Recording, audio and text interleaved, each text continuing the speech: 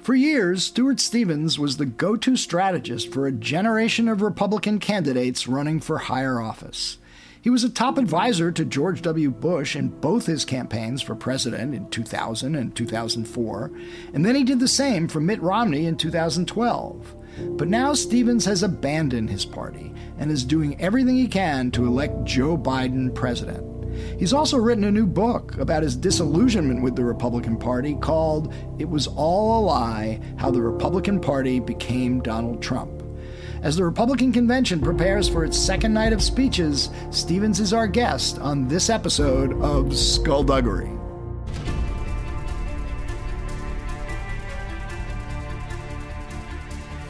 Because people have got to know whether or not their president's a crook.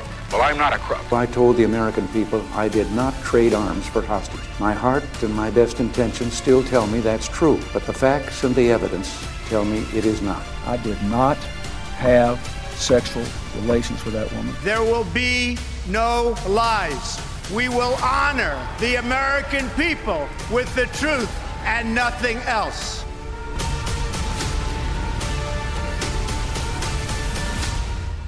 I'm Michael Isikoff, Chief Investigative Correspondent for Yahoo News. And I'm Dan Kleidman, Editor-in-Chief of Yahoo News.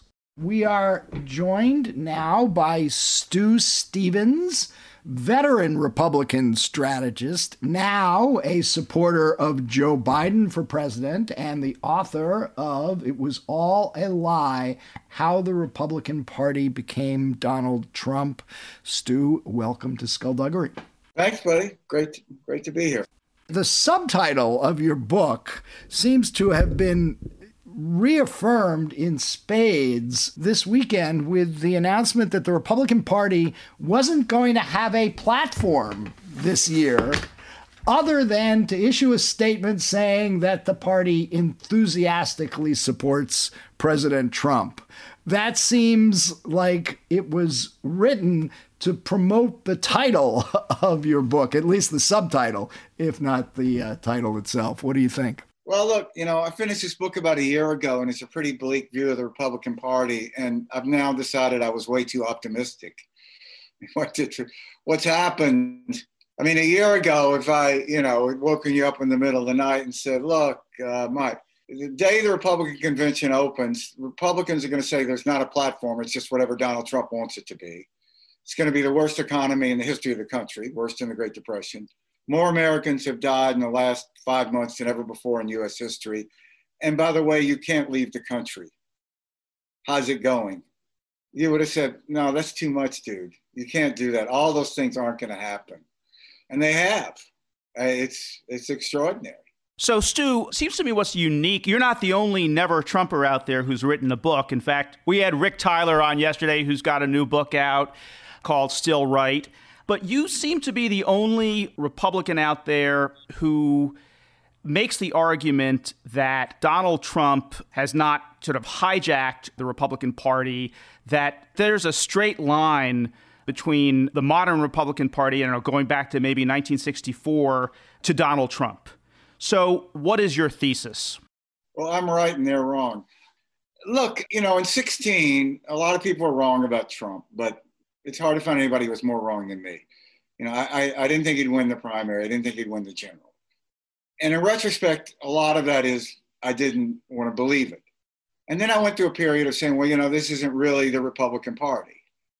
But I don't really know how you can sustain that. I mean, it is a true statement. The Republican Party is the party that endorsed Roy Moore and attacked John Bolton. So I began this by just asking myself, how did this happen? Because it has happened. We can't ignore that. So I went back and really looked at the post-World War II history of the party. And I think a pattern becomes pretty obvious, that there was always these two elements within the party. So in the 50s, it was an Eisenhower element and a Joe McCarthy element. And the Joe McCarthy element was imbued with a lot of racism. So, now we mourn, for some cause, the loss of an intellectual voice like William Buckley. Instead, we have Sean Hannity. But we forget William Buckley began as a stone cold racist. And the second book he wrote after God and Man at Yale was a defense of Joseph McCarthy. So these elements have always been there. one of the things I do in the book is go back to the memo that Kevin Phillips and Pat Buchanan wrote for Nixon, which became the blueprint for the Southern strategy. So if you go back to like 99, when Bush announced, and I went down to work for the Bush campaign in April of 1999, you can make a good case, I think, that conservatism was a victim of its own success at that point. So the Cold War was over. I guess you'd say we won. Welfare had been a big conservative issue, and Bill Clinton had famously run on ending welfare as we know it. Crime had been a big conservative issue, and crime was declining at a rapid rate as it's continued to. Taxes weren't 70% anymore. So you had this kind of crime, welfare, taxes, communism set of issues that really had at least decreased in their urgency. So what would a new conservatism be? And I think this is what Governor Bush asked himself. And out of that evolved an ethos, compassionate conservatism. The core of that for Bush was education. It's what he really cared about. It's what's really motivated him. He was incredibly passionate about it, knew a lot about it. So what did he pass? First piece of major legislation was No Child Left Behind. But all that died on 9/11 when Bush became a wartime president. So I think a lot of us in the party, certainly, I thought, and I think when you look around today, it occurred to me one day, there's a group of us out there against Trump that we literally used to all be in the same room in Bush world. Me, Nicole Wallace, Mark McKinnon, Matthew Dowd, Michael Gerson, who writes for the Post, Pete Wayner, he wasn't in the room, but he was part of that. And it's not like we talked about this. It's just that we see Trump as so antithetical to what we aspired to be. So I thought that there was inevitability to the vision of the party that we saw. And if for no other reason than political necessity, it would have to become more inclusive. The party would have to adjust. Look at it as DNA. I thought that our side was the dominant gene and that other side was the recessive gene. I think I have to conclude I was wrong. And we were the recessive gene. And, if you go back and you read George Bush's acceptance speech, given almost 20 years ago to the day, I'm telling you, man, that thing, read it. It reads like a document from a lost civilization. It's like you've stumbled across something the Mayans wrote. It's all about compassion, humility, service. Right. But Stu, you argue that there was this, irredeemable strain of racism in the Republican Party all along. All the while you were working to elect Republicans to the White House and Congress. Certainly in 1988, George H.W. Bush won with using the Willie Horton strategy, playing the race card. The Southern strategy dates back to 1968, well before you were actually working to help Republicans. Even as late as 2012, you were a top strategist for Mitt Romney. It was Romney who talked about self-deportation of DACA and other illegal immigrants in the United States.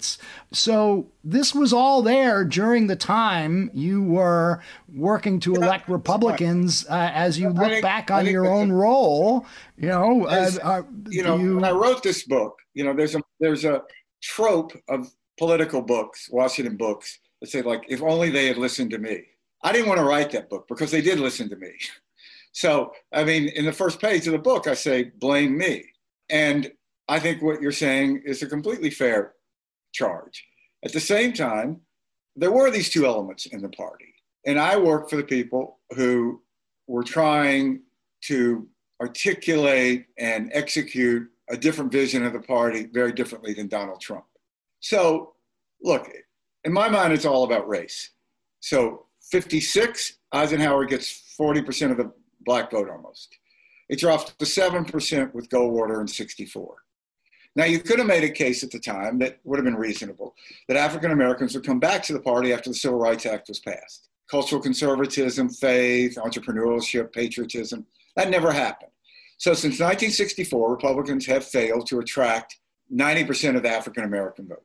Now, we used to look at that as a huge failure and talk about a big tent. And in 2005, Mark Mellman, chairman of the party, went in front of the NAACP and apologized for the Southern strategy. Now, we failed. We weren't good at it. We didn't succeed in drawing African Americans back to the party. But I think the fact that we acknowledged our failure was important. So you could sort of two truths can exist in simultaneously that seem somewhat contradictory. Yes, the Bush campaign didn't run the Willie Horton spot, but Willie Horton spot was made by a political action committee. At the same time, once he was president, President Bush, 41, actively opposed David Duke when he was a Republican nominee in Florida. They organized a campaign to run against David Duke to make sure David Duke didn't win. George Bush resigned from the NRA in a blistering letter, and I talk about it in this book. And to go to Romney and the self-deportation, you know, if you read that debate, the transcript of that debate, Romney's actually arguing from the left, as it were, because he's arguing against forced deportation. His position was basically the Obama position, which is we want to make it less desirable for people to be in the country illegally, more desirable for them to stay in their own country. And we're not going to deport these people. We're not going to put them on buses. They should have a reason to go back to their home where it's more economically rewarding. And he came up with this sort of weird, awkward phrase, self-deportation. But when you look at it, he was against that idea that we're going to round up these people. So there were these two elements. And now I asked myself why I didn't see the other more. And I use Ronald Reagan in Neshoba County as an example. So, you know, Ronald Reagan, when he announced in 80, went down to Mississippi and spoke in the Neshoba County Fair. Now, this has a lot of resonance for me. I'm a seventh generation Mississippian. I've been in the Neshoba County Fair, you know, since I was 5 years old. And just to remind our listeners, that's where the 3 civil rights workers were murdered, right? And that's the Mississippi burning case. Yeah. Yeah.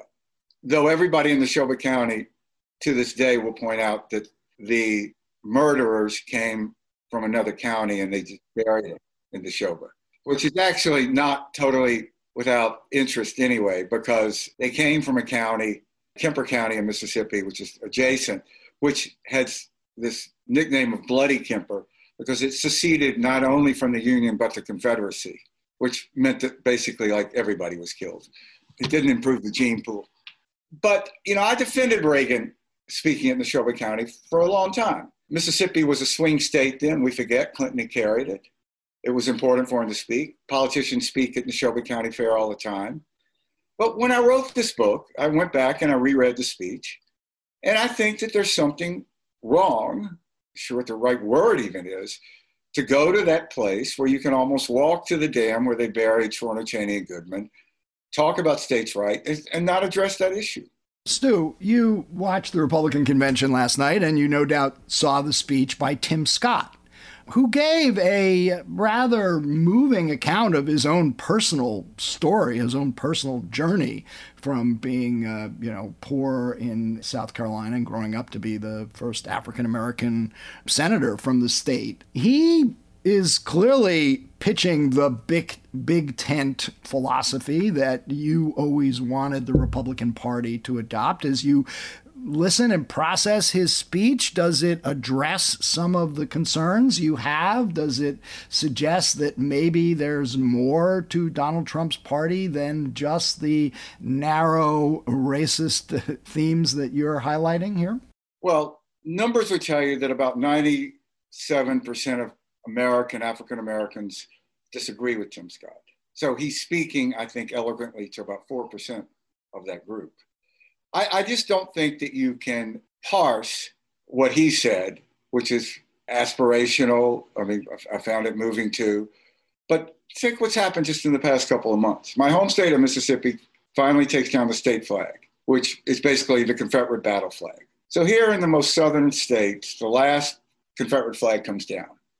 That same week, Donald Trump, head of the Republican Party, President of the United States, is defending the Confederate flag and attacking NASCAR for taking down the Confederate flag and banning the Confederate flag. So, and he's defending Confederate monuments. So you can't say that that's not the party. He's head of the party. At that same night, last night, there were 2 people from St. Louis who were at the convention because they had waved guns at Black people. That is their sole reason to be at that convention. So, and you also had Nikki Haley, who did take down the Confederate flag from the South Carolina Capitol. Let's talk about Nikki Haley. So, Nikki Haley, who had the courage to take down the flag, but not the courage to say that it was the flag last night. Yeah. To it as a symbol. Duly noted. Yes. Nikki Haley, who last week the Rubio report came out, Republican committee, concluding that Russians, foreign hostile power, influenced the election on behalf of Donald Trump. And she did nothing as our UN ambassador and didn't even mention it last night. The single most serious attack on American electoral system by a hostile foreign power, and she doesn't even mention it. Yeah, by the way, it was Rubio's report. He's the acting chair of the committee, and his takeaway from the report is we proved there's no collusion.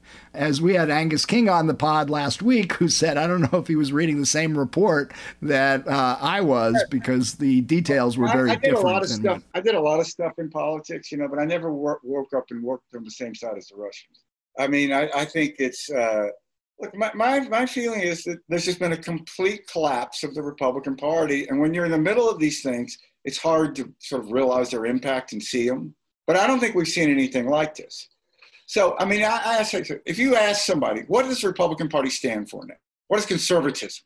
I don't know anyone who can articulate anything with credibility. I mean, we used to say it was character counts, personal responsibility, free trade, fiscal sanity, the national debt mattered, strong on Russia. Pro-legal immigration. Ronald Reagan announced in front of the Statue of Liberty, signed a bill that made everyone in the country before 1983 legal. His last speech was this beautiful ode to immigrants. We're not only sort of forgotten those things, we're against all those things. And I mean, we've never seen it. Now take Elizabeth Warren. She can articulate a theory of government very eloquently, and she can, and with great intelligence. And you may hate it, you may love it, but you can argue with her. And you can have an actual conversation. You can't do that with anybody on the right now. It's just been a complete collapse.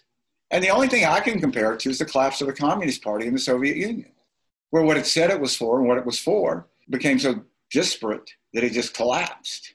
Stu, it's not a new thing for Republicans and even Republican leaders to recognize and acknowledge that the party has a problem with African-American voters, other minority voters, that immigration reform was needed. You mentioned George H.W. Bush, George W. Bush with compassionate conservatism. And after Romney lost the election in 2012, as you write about, Reince Priebus, the head of the RNC, does this autopsy report. That's another inflection point. And yet, over and over again, nothing really has changed fundamentally. So why? Why? Because I want it to change. That's it. This is why I call the book It Was All a Lie. So if you go to that autopsy, right, it was presented not only as a political necessity, which was kind of obvious. It was sort of like we lost the Super Bowl. What should you do? Score more points. Okay, great. We got it. It was presented as a moral mandate that if you're going to earn the right to govern this big, confusing, loud, contradictory country, you need to represent it more. So then Trump comes along. And there's almost like an audible sigh of relief. We can just throw that out the window. It's like, thank God we don't have to pretend we care about this stuff anymore. We can just win with white people. So, yes, my premise is people don't abandon deeply held beliefs in a few years. You don't. It just means you didn't deeply held them. That's all it means. They were marketing slogans. They weren't beliefs. And that's what I say, I feel like the guy working for Bernie Madoff who actually thought we were beating the market. It's like, I believe this stuff. It's like, really? We're not? That's not true. We don't care about this? So, in Ronald Reagan, we said that words from a president can change the world, help bring down the Berlin Wall. Now with Trump, we go, it's just words. Stu, you're an advisor to the Lincoln Project, which has been running these ads attacking Donald Trump very effectively. And I think you've said you're going to work for Joe Biden and his election. What are you doing? What do you plan to do? And how do you see the never-Trumper efforts playing out? Everybody who was a Republican is a Republican against Trump. Everybody's going to have to make their own decision. And I don't think anything is going to happen in unanimity. We have a united goal now, which is to beat Trump. And we had sort of a choice here. Those of us who are against Trump, who worked in the Republican Party, we could either be for Trump, or we're not going to do that. We could either sit the election out, which kind of sucks, I don't know, or we could try to use skills that we have to beat Trump. So we said, okay, door number 3. Now, we don't confuse it with any personal nobility or anything. I mean, Trump world comes and attacks us. It's like, are you kidding? Like, we wouldn't vote for ourselves. We're like political consultants. So my choice here is I'm going to work with Democrats. To me, there really are three parties in America. There's the Republican Party, which is increasingly irrelevant because it just says no. And then there's two parties within the Democratic Party, say the AOC Sanders wing and the Biden wing, call it. So the future of America is going to be decided in that discussion and in that debate. The Republicans really aren't going to have anything to do with it. So take national health care. Are we really in 20 years going to be the only Western country that doesn't have national health insurance? No, it's not going to happen. It's impossible. What that's going to be is going to be decided in the Democratic Party. Republicans, they've had a chance to come up with an alternative to do it. They're not. They don't want to. So what's going to happen to the Republican Party is what happened in California. It's just obvious. I mean, California was the beating heart of the Republican Party, the electoral citadel. Now it's in third place, not second, third. And really, it's pretty irrelevant for every big decision that California is making. When's the last time a prominent Republican office holder in California steered the state in a different direction? So have you dropped your Republican Party registration? Are you now a Democrat? I actually haven't registered for this year, but I will register as a Democrat, yeah. You know, in Mississippi, you don't register by party. Party's a state of mind, as we always said. Stu, let me ask you about the Lincoln Project ads, because you're running some of the toughest ads out there, suggesting that Donald Trump is unstable, and you have a new one out that's just called Evil, where you say that Trump's handling of the coronavirus crisis, that some people call it incompetence, but let's call it what it really is, evil. And I guess the question is, who are you aiming these ads at? Because it sort of sounds like they're aimed at the base of the Democratic Party to energize them, to get them out. But don't you need, and particularly since most of you are either Republicans or former Republicans, shouldn't you be aiming those ads at independents and perhaps Republicans who you could peel off to vote for Donald Trump? We have different targets for different ads. And one of the things I've found in the Lincoln Project is it's very liberating not to have a client, because we can wake up and we can do whatever we want. And if we go too far, we don't have to worry it's going to blow back on the candidate, which is a legitimate concern whenever you're in politics, because the candidate ultimately has to answer for everything you do. Nobody has to answer for what we do. The Biden campaign thinks we go too far, then go with a bunch of lunatics. What do we have to do? So we, I think, are very good at getting inside Donald Trump's head and very good at sort of disrupting their process. So every day they're focused on the Lincoln Project, attacking us and not attacking Joe Biden and articulating an argument against Joe Biden. That's a good day. The one thing that every campaign has the exact same amount of is time. So if we can buy them 12 hours, we've done a good day. That's a good day. I think that we're very good at rallying articulating the urgent need to defeat Donald Trump. Why it's not Democrat or Republican. It's about America versus Trump, as we say. We really see ourselves as a pro-democracy group. Stu, how does this work? You get on the phone with Rick Wilson and John Weaver every morning, and tell us how the brainstorms for the Lincoln Project come about. That's why I was late to this call. Our morning call went late. We just get on the call in the morning, a few of us, and we decide what to do, review what we did. We have metrics. We're expanding. We now have a streaming television program that we launched during the Democrat convention, soft launch. Now it's up and running. We're getting over 200,000 people a night. It's another vehicle that we're going to use. We're going to try to give a lot of voter registration and how to vote information in that channel. And then we decide what to do. And then we just do it. It's very liberating. I just wanted to ask, how big of a loss is it to have George Conway bow out? Oh, listen, George wasn't involved in sort of the stuff I'm involved in, which is advertising, really. To his credit, he goes, look, I'll be glad to look at this stuff, talk about it, but I really don't know anything about it. He, I think, is a tremendous voice. He's a tremendous writer. He is out there articulating the case against Trump. But it was distinct from sort of, call it the electronic end, that in our kind of donut factory. He wasn't in there making donuts. He was doing something really sort of a higher level. I think George is a real American hero here. A civilian who stepped forward in a time of need to make a case at great sacrifice. There's nothing in this for George Conway. Hey, Stuart, do you offer any kind of prescriptive element for the Republican Party? I mean, you were basically referred to them as an irrelevancy, but you also spotlight in the book governors like Charlie Baker in Massachusetts or Larry Hogan in Maryland, who are kind of more technocratic, less ideological, more competent. Phil Scott in Vermont. Do they offer a hope for your, I guess we could say, your former party? No, they're actually, I think, some of the most depressing evidence, because here you have these guys who are wildly successful in the toughest markets. So if Republicans really believe this, we want to run things like a business stuff, they look at these guys and go, they're selling our product in the hardest market. They're selling the hell out of it. What can we learn? Teach us, teach us, teach us. So they just kind of ignore them. And all those guys have worked for. They've all been clients of mine. They're fantastic governors. But here's something that people never really focus on. As popular as they are, they can't pick their own state party chairman. They're Trump people. Now, in politics, that's just unheard of. A popular governor can't pick your own party chairman. And it just shows how deeply Trumpism has been embedded in the party and how out of step these guys are with the mainstream of the party. Stu, last question. You're working to elect Joe Biden. You're going to register as a Democrat. Assuming Trump loses, Biden is elected. Post this election, are you going to go back to the Republican Party and try to rebuild it in keeping with your own views, or have you abandoned the party entirely? No, I work with Democrats.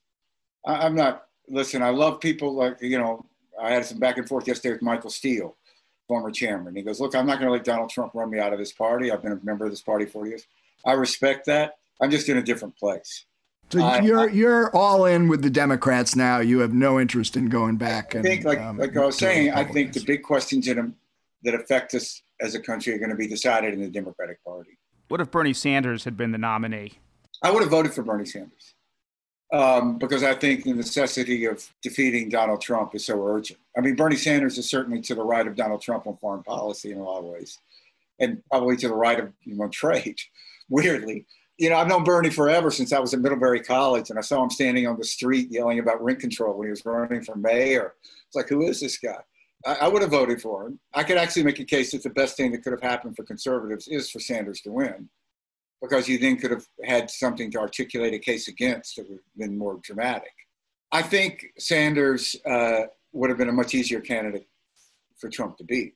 And I think the Biden campaign, there's all this stuff that I hear out there. Oh, you guys know Lincoln Project, you're making these spots. How come Democrat can't make these spots? I think the Biden campaign I think they're making some great ads. And I think they've run a historically good campaign. It is incredibly difficult in a campaign to start as a front runner, lose badly, and not do something desperate to remake your candidate or candidacy, which seldom works. But it's like being down 40-0 at the end of the third quarter in the Super Bowl. You're going to go, we're going to stick with our plan? Probably not. You're going to do something crazy. It's not going to work. You're going to lose. They didn't. And that's to their great credit, I think. Your forecast for November 3rd? It's very hard to beat an incumbent president. So I'll leave you with just one. From 76 to 2008, we had campaign finance reform, where both candidates got the same amount of money. That cleaned up politics to a certain degree, but it also leveled the playing field. So Carter lost and Bush lost under that. Now both candidates, the incumbent and the challenger, are not in the federal funding system. So it's a fair question to ask, when was the last time an incumbent president lost who wasn't in the federal funding system? And the answer is Herbert Hoover. And he had a bad year. So the power of the incumbent president, particularly a ruthless president like Donald Trump, if you said to Donald Trump, you're going to get elected president, but it may be the last American election, does anybody think his response wouldn't be, what's the catch? What are you saying?